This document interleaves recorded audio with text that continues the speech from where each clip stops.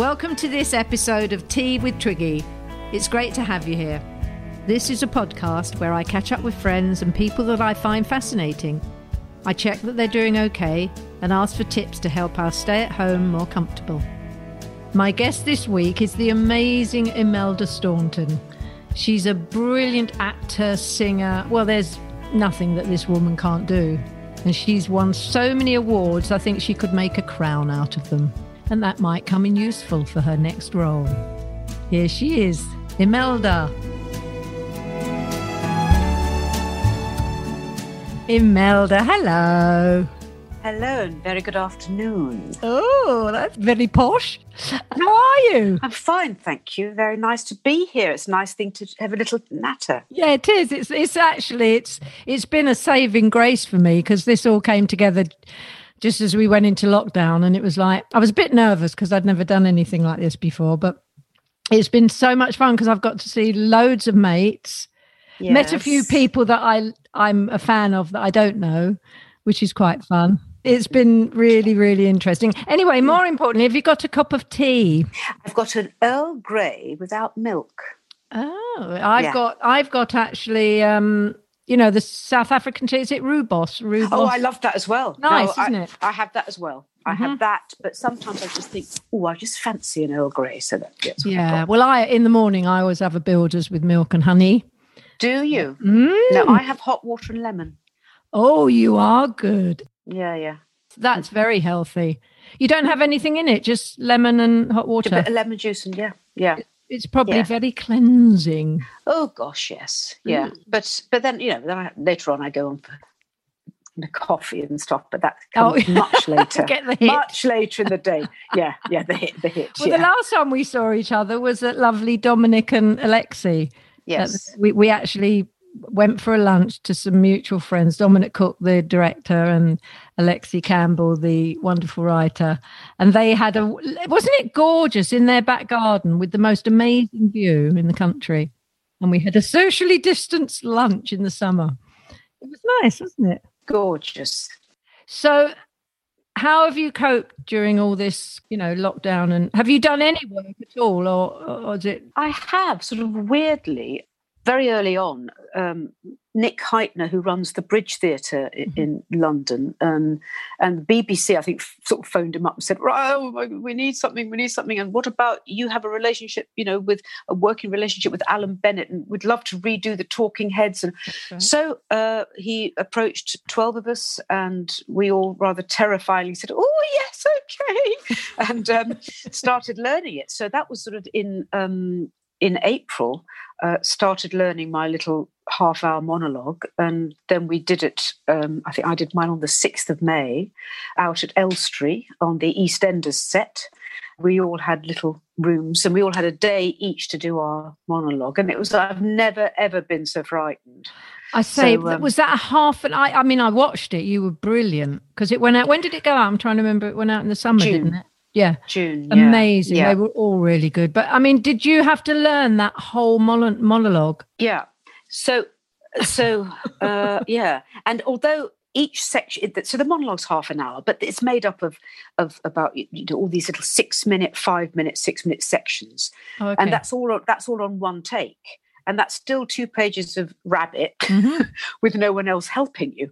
So, and you just feel the responsibility of, everyone in that studio. Again, it was very early on, so everyone was all spread all over the studio, just you and a camera just getting closer and closer and closer. Like Mastermind.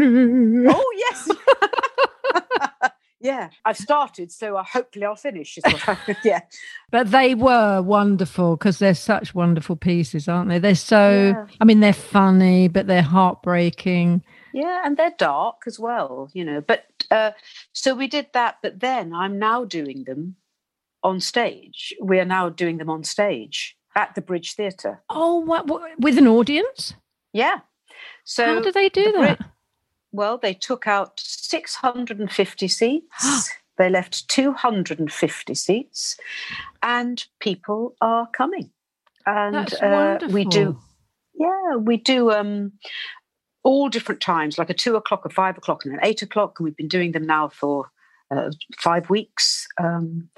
and people are coming, and it's everyone in the audience, obviously all the socially distanced in the theatre, everyone's wearing their mask. But when the minute the lights go down, we're all having a very familiar experience of just watching something. And God love them all. They're all coming. And, I think, well, you've had to come on the tube and you've had to make your way here. And they're doing it. And I feel that's, it's been wonderful to be able to be part of something that is encouraging people to go out and do something that is a bit vaguely normal to them. But then also, hopefully, in 2 weeks' time, I'm going to do it up in Sheffield and in Leeds. How fantastic. So even with these new kind of lockdown-y things, they're still allowing, the tiers. You can still do that, can you? That's brilliant. Yeah. But isn't it lovely, as you said, that there are people out there coming and supporting? Because I think people number one, are so desperate, to have a bit of normality, and theatre has really, really been hit, hasn't it? Really hit. I mean, I think, there's some filming and television is happening, but with all the measures in place, but theatre's really suffering. And, the new theatres like the Bridge, or relatively new, the National Theatre, they've got room. It's those small theatres on, say, Shaftesbury Avenue or along the Strand with these tiny foyers and the auditorium's got seats squished up next to each other. I don't know how they're going to manage. But the thing is, I also feel very positive, and I think, right, okay, change is going to happen, and that's a good thing. And let's go back with thinking completely outside the box, and even chucking the box out and going, right, there's no box to think outside. Let's think of a different way to do this. And I just hope that people are feeling that sort of invigorated by this opportunity. Well, what you're doing, as you say, proves it can be done in the right space. But that's brilliant. Yeah. So do you go on every day, or do you alternate with the other ones? We alternate, like, for example, I could do a 2:00 show on one day and that's it. And then another couple come in and do a 5:00 and an 8:00. And the next day I'll do a 5 and 8 and they will have done the 2:00. So every day is different. Are you enjoying it? Well, I'm only just thinking now. I've been doing it for 4 weeks thinking, I think I've nearly got how to do this now. So it's familiar. It's exactly the same and totally different. That's what's odd. Yeah. I mean, I haven't done half as much theatre as you, but that's true. Once you get beyond that, beyond the fit, for me, opening and all that, it's so scary. And you think, what am I doing here? And then you're still kind of practicing. And then there is a time, isn't there, where you suddenly think, I got this bit. Oh, yeah. Yeah. And then there are nights you fly, and then other nights that you think, well, I did the same, but it was different. It didn't work. It's weird. Absolutely. But I think with this, I've sort of felt, no matter how frightened I sort of might have been, because I don't really get that nervous, but this, you think, well, I've never done a one-person monologue ever. But then you go, right, there's so many more people having such a terrible time than me, little actress. I can't be a bit frightened about. Get up there and just bloody well do it. So I think, right, that's why I'm doing it. You just get up and do it, and don't witter on about yourself.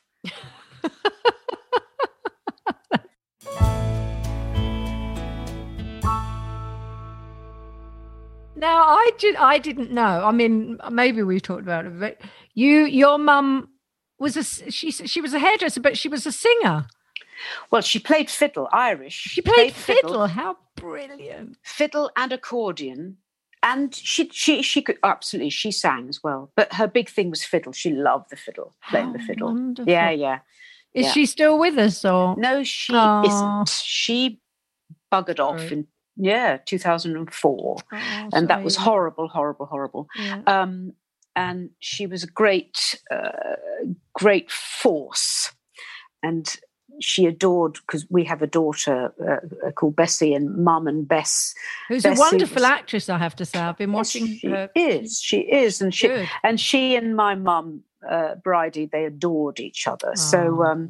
So it was sort of such a shame.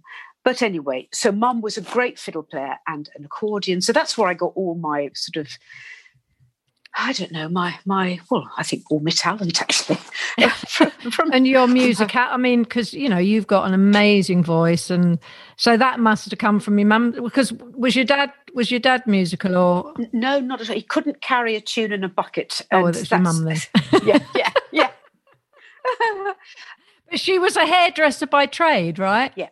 And also, of course, she was in her, she was 21 or 22 when she had me.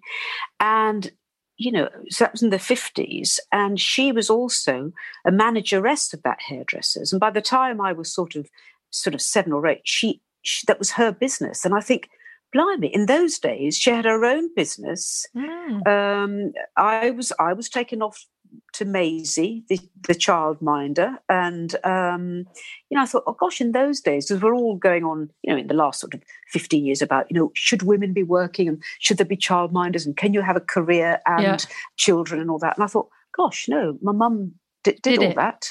And to have her own business, that was quite unique in those days, wasn't it? Certainly was, yeah. And it was that classic, the hairdressers it was all shampoo and sets and perms, shampoo and set. Because I used to have a Saturday job when I was at school because my sister was a hairdresser. And so I used to go in on a Saturday and I can always remember that smell of the perm lotion and all those little ladies with those. The perm papers that you put in. Yeah, and I had to wash hair and sweep up. I loved it, actually. It was brilliant. But yeah. But it's... So we lived above the shop. Oh, did you? Oh, she didn't have to go far then. No, not too far. So did she encourage you to perform? I mean, did you start as a kid?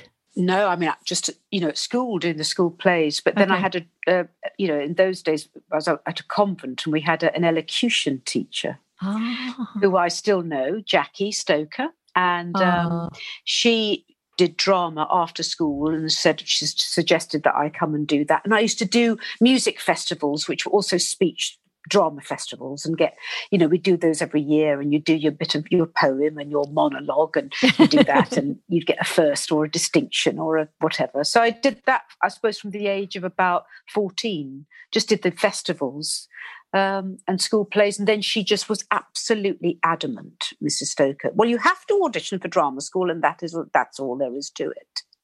Oh, okay. So she was the one that gave you the impetus to do it. Would you say she was yours? Without doubt, yes. Absolutely. Because had you kind of thought of when you were a teenager, following your mum and being a hairdresser? Was that an option? Or? No, not at all. Wasn't interested at all. Not at all.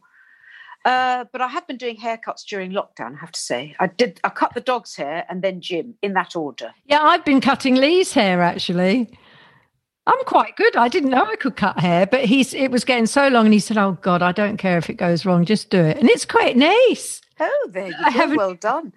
Oh, look, we've got something to fall back on now to again. It all goes. We could open the hairdressers. I say. Imelda and Twigs. Oh, God. I'm not doing perms, though. No, I'm not doing perms. Not that smell. So you got into RADA, didn't you?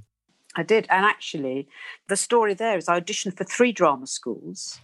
And so for Guildhall, for Central and RADA. And at the Guildhall, within 3 days, no thank you. Central, no thank you. Oh, I thought, no. And so I thought, well, I didn't get into those. Well, there's... I won't get into, that's it, that's that, I don't know what to do. And I was in bed one morning and my mum, came in, she said, Melda, there's a letter here now from the Royal Academy. I said, oh, God. So shall I read it? And she said, dear Imelda, I am delighted to, and I went, don't do that. She said, what? I said, don't pretend that I've got in, don't do that. She said, I'm not. You got in there. So that was so exciting because I do not know what would have happened if I hadn't got in. Wow, that's amazing. Yeah, so that was the only one who... Well, Lee always said when he got his letter, he said he walked on air for about a week because he just couldn't believe, because he was from a a council estate up in Warwickshire.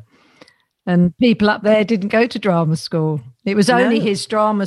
He went to an evening drama class, and his teacher said you should try for RADA. So, oh God, because it's in those days. I think today, there's so many drama classes that all kids can go to, which is great. But Lee's older than you, but when he grew up, that didn't exist, so it wasn't an option really. Not at all. Not at all. But I think I tried to get into the National Youth Theatre before that, and they said no as well.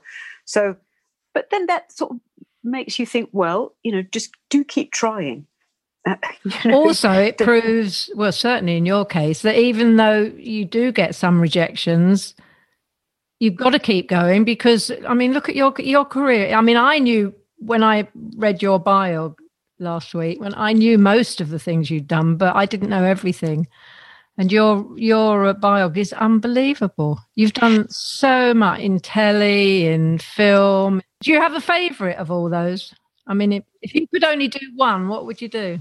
Which medium would I prefer to work in? Yeah. Well, I think now it might have to be film because I like. I do like theatre, but I think I love the attention to the 2-minute take in a film, how it's all about everyone in that room. And as you know, if you're filming in a room, people, it's just, you and someone else, and there's 30 people in the room. And I love the concentration. Those 30 people are all making that moment happen. And when you're on stage, no one is aware of the people who made the costumes, made the set. So actually, I quite like being with all those people who are making this moment happen. And I like the focus of, and action. And then all it is about is the truth of that moment. Now, if you're on stage with 12 other people, you're making and having a great time. Like when I did Gypsy, and that was just, wonderful time with all. But you were amazing in that. Was that fun or really hard work?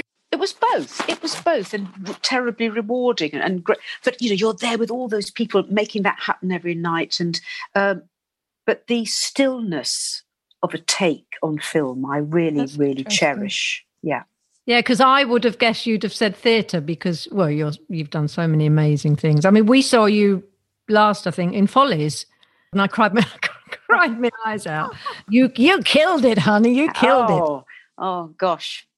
What a production. Because you know what? I saw the original production of that on Broadway in I would think it was about 1970, 71. Oh my goodness. I saw the original. Oh my goodness. I'm trying to think. Alexis Smith. Smith, yeah. Smith was in it. So why did you go then? Were you interested? I must have been in New York.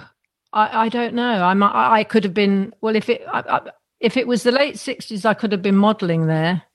But if it was 70s, early, it was 70s. It was 70s. Yeah. So maybe I was promoting The Boyfriend or just visiting. I don't know. I mean, I always think of New York as my second home anyway, because they've always been so lovely to me. But I do remember it vivid. There are certain productions that stay in your mind forever, and that was one of them because it's such an extraordinary piece. And I always remember that song because it just blew me sideways. And actually, when I came back to the UK, I did a little kind of TV series. Do you remember in the 70s, Scylla had a show and Lulu had a show, and I did one. And you had guests on and you sang and died. It was lovely, actually. I really enjoyed it. And I chose to do that song, and nobody in England kind of knew it. And I've got to do this song. I've got to do this song. It's so brilliant. It's just a great song. Yeah. But well done. That was such a great production. But Sondheim was so ahead of his time with that show. Because you did Sweeney Todd as well, right? Yeah. That part must be so much. We saw that as well. I think I might be your groupie, Imelda. Do you know, I think you might be my biggest fan. I think I might be. Yeah, might be getting into misery. Do I get a badge saying Imelda Staunton's biggest fan? I've got loads of them here. I can send you one. But that part, how do you get through it without getting hysterical? I mean, there are moments in it that are so funny, aren't there? Yes, yeah.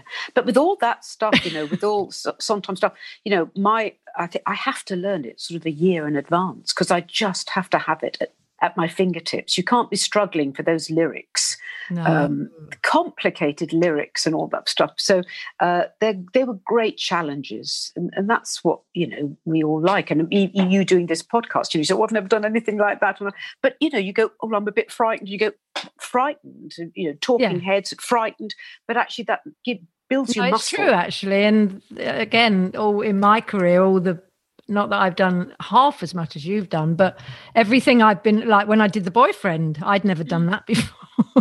Yeah. But then I thought, well, nobody's going to kill me. They might kill me with reviews, but they're not going to kill me. It's not life-threatening. No. And what an adventure, and what a wonderful opportunity, and I think, have a go at something.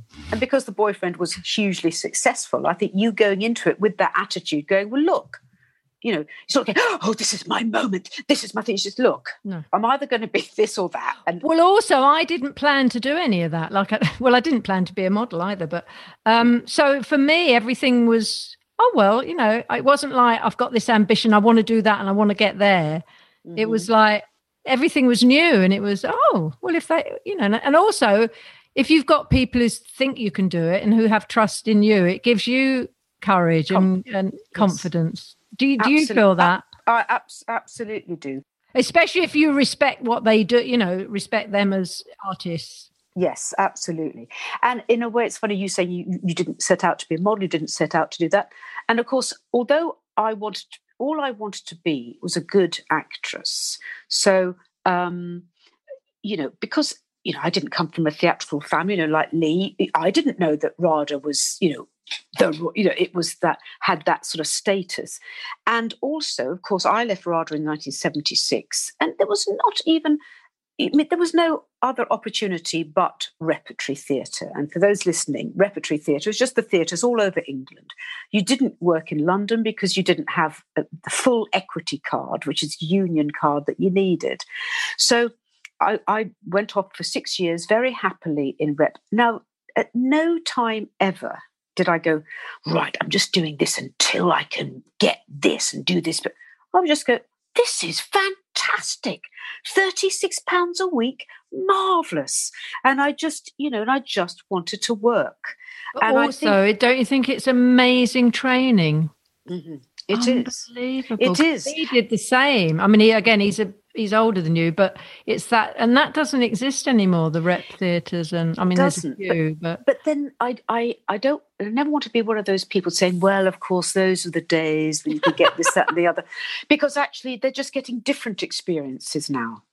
And I look at young actors and I think young actors this is their second job, and I look at their talent and their confidence and their ability, and I think I wouldn't have stood a chance because I needed all that time to try and get better, because I think the young actors today, because of their access to the internet and watching stuff and watching so much different television, and the writing is so good at the moment and all that I think they soak it up like a sponge, and we just had, we were doing pot boiler plays. There was nothing new.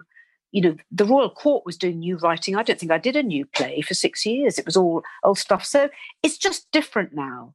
And I'm grateful that I managed to keep going for those 6 years, and that it did give me what I needed. And what was the thing that broke you out of doing rep? Did you get offered a telly or I did End? My final show in rep. I played Piaf at Nottingham. And I've got mutual friends who were friends of Richard Eyre, who was going to start a company at the National Theatre. But at the same time, I also got an audition. I had 2 auditions in London. I thought, oh my goodness. And one was to take over, and I've told her this story. One was to take over from Elaine Page in Cats in 1981. And the other was to audition for Richard Eyre's company to do Guys and Dolls at the National Theatre. So I auditioned for Cats. I thought, oh my goodness me. So I saw the show and I thought, oh, and so I was 25 and for Grisabella, of course, should be a lot older. Anyway, so I went and auditioned for Trevor Nunn. And so I was on the stage going, midnight, not as I was trying to do all this. So I did that. And then he said, you must go and audition for Andrew. And I thought, I don't know who's Andrew? Andrew Lloyd Webber. Oh, yes, right, okay. So I went and auditioned for Andrew, and then I auditioned for Richard Eyre. So I got one job and I didn't get the other job. And of course, that changed the course of my life, not just my work. Because I got Guys and Dolls and to be in Richard Eyre's company for a year, and then met the gorgeous Jim Carter. Oh, is that where you met him? Yeah. Oh. And he was the biggest person in the company, and I was absolutely the smallest. Yes. But you're so cute together. Yeah. So that was, oh God. What was that, 82? 82. Yeah, because I was in, I didn't see that, unfortunately, because I was in New York. New York, yeah. That's why I missed that one, because as you know, I'm your biggest fan and I see everything you do. Oh, God, all right. So, well, as you know, I couldn't see you in 82 because I was busy trying to get a husband. Oh, okay. I forgive you. Oh, golly, yeah. So Guys and Dolls ran for what, a year? Oh, yeah, that whole company, of course, that was the glorious Julia Mackenzie, Bob Hoskins, Julie Covington, and the glorious Ian Charlson. Oh. So, and it's interesting because there I'd done my 6 years of playing all these, leading roles in rep, not very well at all, but gaining huge experience. Yeah. But then I sat in that rehearsal room watching those people. I thought, I haven't even started. Wow. How do I get to that level? So that was a great. They were probably thinking that about you. I don't think so for a second. Don't be ridiculous. But anyway, so I was there in that company for a year and learnt a lot. So that was it. And then I was working in London. So it was wonderful. Amazing. And I have to bring up so that it doesn't get missed out, but your performance in Vera Drake. It's still it's number one of my favourite films. It's such a moving film, and you're heartbreaking. You broke the world's heart in that film. Well, it's a heartbreaking story. I mean, it's a story that unfortunately is still going on. And for people who don't know it, I mean, Vera Drake was a Mike Leigh film, and Mike Leigh, there are no scripts, and that's the first time I'd worked with him. Scripts at all. No. Oh. No. So you rehearse and improvise and whatever for 6 months, and then we filmed it for 3 months. And by then you've got the character. If someone said, "What's been the best job of your life?" that will always be it. There'll be nothing that can top that ever. Wow. And did it just come out of? Did you know Mike, or did it just come out of the blue? I'd met him.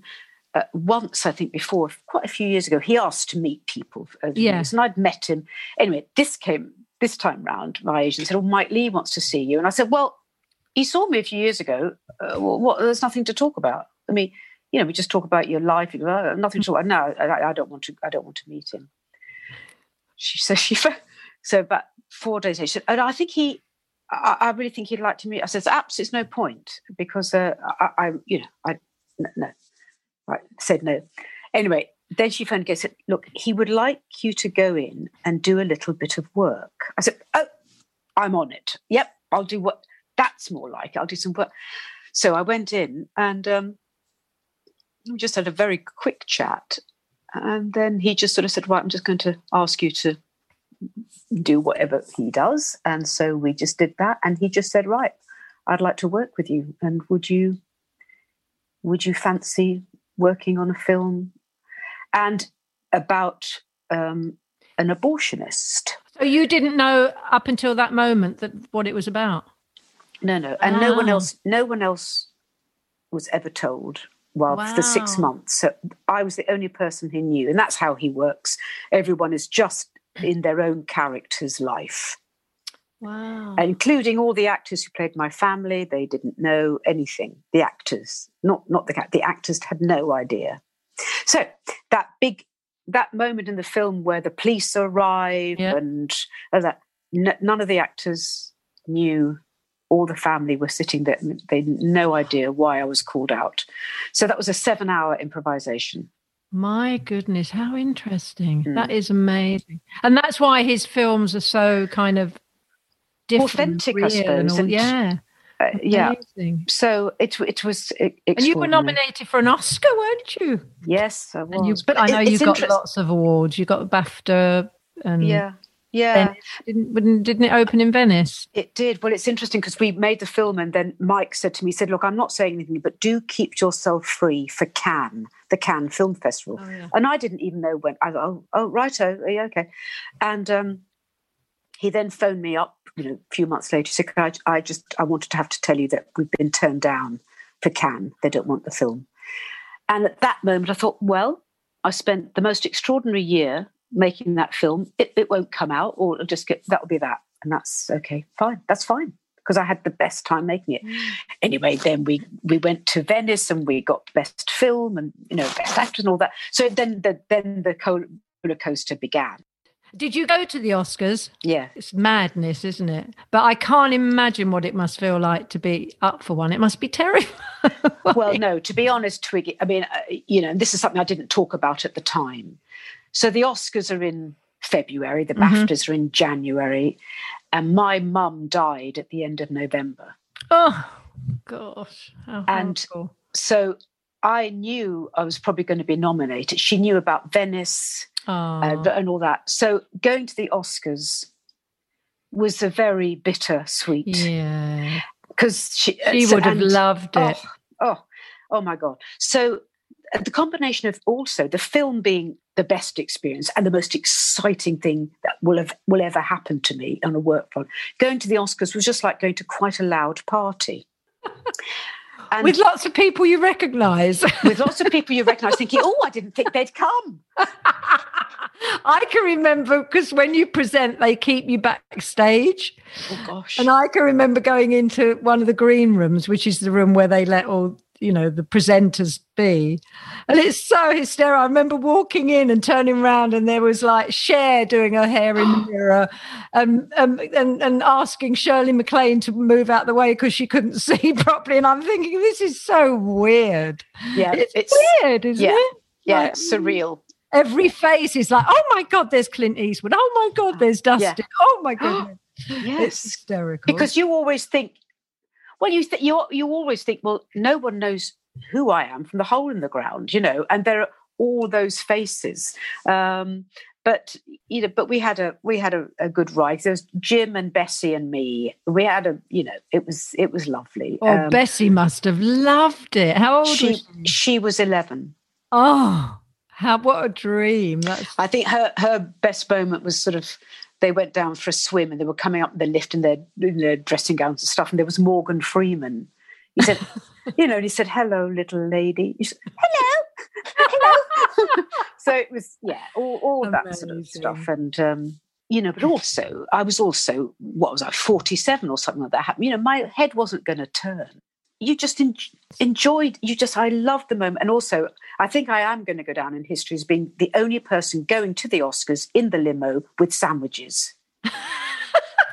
Why? Why did you have sandwiches? Well, because they say, I'm telling you now, the Oscars last such a long time. You're going to be, So I thought, right, look, she's 11. If she gets hungry, she'll get grumpy. I'll get grumpy. You can't be grumpy at the Oscars. We've got to have some sandwiches. And so we were in the limo, because it can take you 2 hours in the blood. So we were in the limo, and weirdly, we got there quite quickly. Well, I was picking things out of my teeth. Have I got any lettuce in my teeth? Have I got anything in my teeth? So I had snacks in the bag. Because I thought, we are not going to be hungry. This is a long night. So funny. That is brilliant. But she'll remember that all her life. Yeah.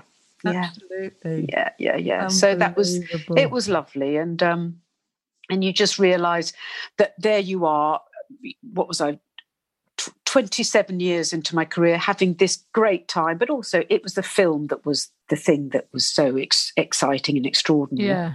Yeah, to be in something like that must be amazing. Yeah, and then you go, well, nothing will be as exciting. But then I have to say, I think probably on stage, I think Gypsy was a really extraordinary experience for all of us.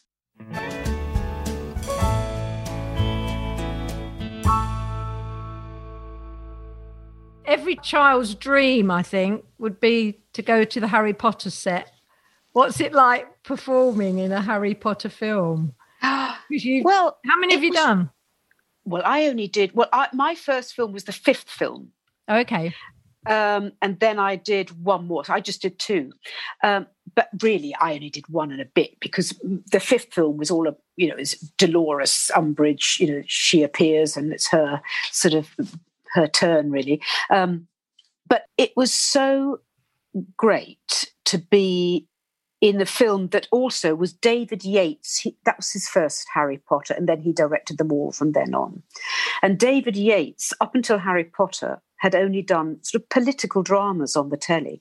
So he really, we both went into this very seriously and rather go, oh, she's just a silly old meanie, and no way, she's a very dangerous person. And so we approached it like a very serious piece of work. And, she was into, pure blood and sort of cleansing. And you think, oh, this is terrible. So it was great. And also what I was so impressed by was the producers, everyone involved with it. Every Harry Potter film they wanted to make better than the last. And do you get little kids on the street come up to you, and do they recognise you from that? Sometimes they do, and then sometimes they get a little frightened, obviously. But yes, it goes on. It just goes on because people keep, rediscovering. But I don't mind children being frightened. But when someone's sort of 35 saying, "Oh, can I said, you're a grown up." Get over it. Get over it. But I mean, what a wonderful thing to have happened, again, in our lifetime in the arts, for the books to have been so hugely successful, and successful in making boys read, because girls read, boys don't so much. Right, actually, and it helped boys to read, and then to make it into these glorious films. And those the protagonists, those 3 kids who grew up, they retained their integrity throughout. And those producers made sure that those kids got an education, but they worked so hard. I mean, they're on 3 hours of school, 3 hours of filming, 3 hours. I mean, I don't know how they did it. So they're hats young. off. Oh yeah, I actually can remember when one of the books was coming out. We were, for some reason, in New York. I think Lee was doing Merchant of Venice on Broadway, and we were there. We were out there, and Carly must have been early teens. And I can remember she wanted permission because she wanted to go and queue up because it was going to be released at midnight, and so you could go and queue up outside the bookshops. That's right. On Broadway, and I let her go with a group of people, obviously, and it was she was so excited. I mean, it was like. Yeah, and she still talks about it. It was like really. I mean, it's such a phenomenon, isn't it? That didn't happen to any of us. I had Noddy and Big Ears. I had Noddy and Big Ears, and a couple of famous fives, and that was sort of it. That's right. Yeah. So it was. What a great thing for kids to be excited about a book.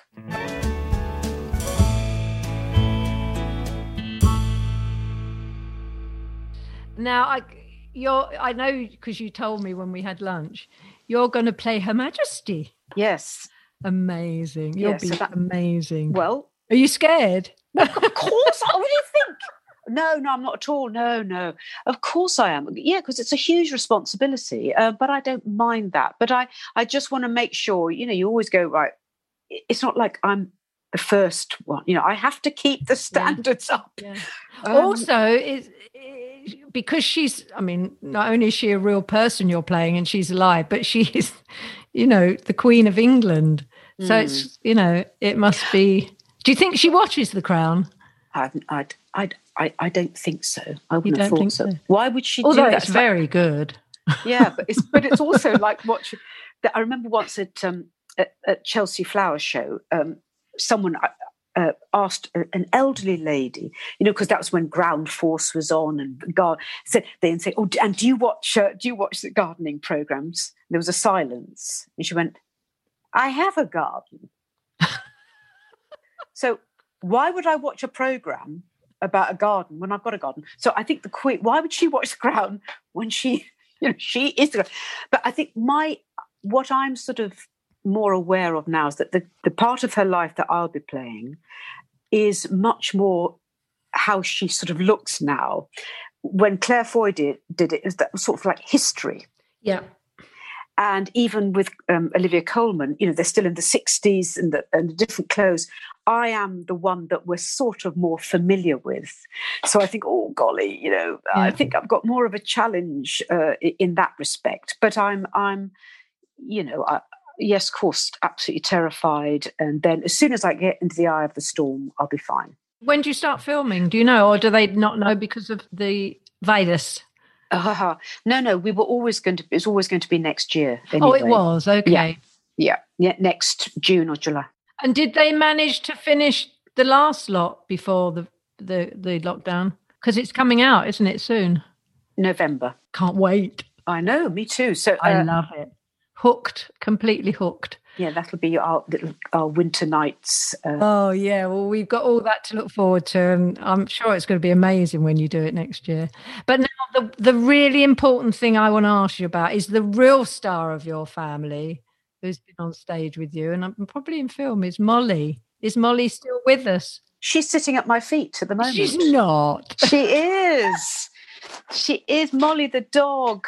Molly, yes. What was she? What was it? Gypsy. She was in Gypsy in Chichester. Then she refused to do the London run. Oh, quite right. Absolutely. They just wouldn't pay. They wouldn't pay. And she's been. Yeah, she was in that, but she's also, because I've taken her on film sets, because you don't want to be. I don't want to be a mad actress with a dog, So, but this dog is like my finger just goes, keep quiet, and she doesn't make a sound. What is she? She's a Cairn Terrier crossed with something. She's a little mutt, So, and she'll be 14 in November. Oh wow! Yeah, so amazing, eh? So there she is. She's at my feet because now she's getting older and a bit deaf and a bit blind. So she follows me everywhere in the house. But she's lovely. She's a great spirit. I mean, and small dogs last quite a long time. You could dress her up as a corgi next year, and she could play one of your dogs. I'm knitting the outfit now. I'm doing it now. Will you have corgis? Do you think? I hope so. Of course I'll have corgis. Actually, last time we went to something, I think it was an invitation to the shop at Christmas. You get special invitations where you can go around. And I bought a corgi each for the, toy one. Yeah. Joni and for Solomon, Ace's little boy. And they love them. Aww. They're so sweet. Yes. And it's funny because they've got a little kind of royal medal around their neck. Oh, God's sake. But you don't see many corgis, out walking. I know. Why? I don't know. I don't know if they're difficult dogs. I don't know. But anyway, I'll find out, hopefully. You will find out. I will. Anyway, it's been I could sit here all day and talk to you. It's been fabulous. Absolutely. I know. Well, thank you very much. And I'm very glad to say that Carson didn't make an appearance. I know, but why not? Do you think Carson will do one with me? Oh. As they say in the trade. Oh. You only have to ask. Oh. Yes. So, yeah. I'll write to him. You look. The trouble if I do one, mind you, I've been in hysterics with you. I'll probably spend the whole time just laughing because he really makes me laugh. Your husband. He's a funny one. He's a funny one, and he's a lovely one. Marry someone funny. That's what I say. Oh, absolutely. Oh God, and then gonna keep having a laugh. Yes, thank you. Well, thank you, darling. It's been lovely. It's been absolutely, and hopefully we can have a proper meeting soon. And a glass of wine. Okie dokie. That would be very nice. All right. Thank you. Bye. Bye. Oh, how lovely to catch up with Imelda. And I love the stories about Molly. I think Molly's the big star in that family. But what a talented family they are. Anyway, I love them lots. Hope you enjoyed it as much as I did. If you've enjoyed listening to Tea with Twiggy, please take a moment to give us a lovely 5-star rating on Apple Podcasts. It really helps other people to find the show. If you haven't done so already, please subscribe to this podcast so you auto-magically get the next episodes for free. And do tell all your friends and family about it too. If you want to connect with me, I'd love to hear from you. You can find me on Twitter @Twiggy, or you can find me on Instagram @TwiggyLawson. My thanks go to all the people that have helped this podcast happen. Many thanks to James Carroll and all the team at North Bank Talent Management. Thanks to all the team at Stripped Media, including Ben Williams, who edits the show, my producer Kobe Omanaka, and executive producers Tom Wally and Dave Corkery. The music you can hear now is my version of Waterloo Sunset by the Kinks. If you'd like to hear the whole song, you can find it and all the other songs I've recorded on iTunes and Spotify, so check it out. I look forward to you joining me for my next episode. So see you then. Bye!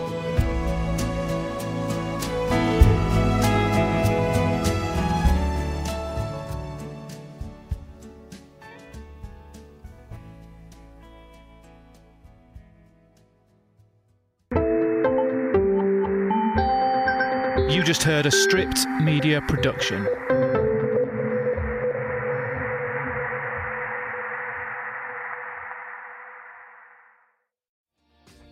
Hi, my name is Kay Adams, and to be honest, I'm not so good with the ageing process, so I enlisted my old chum, the filter-free Cara McKenzie, to advise. Could you imagine being a porn star? The room would need to be really hot for me to strip off. To be honest, she's not much help, but she is rather amusing.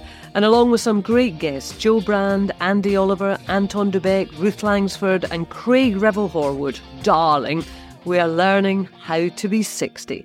Listen wherever you get your podcasts.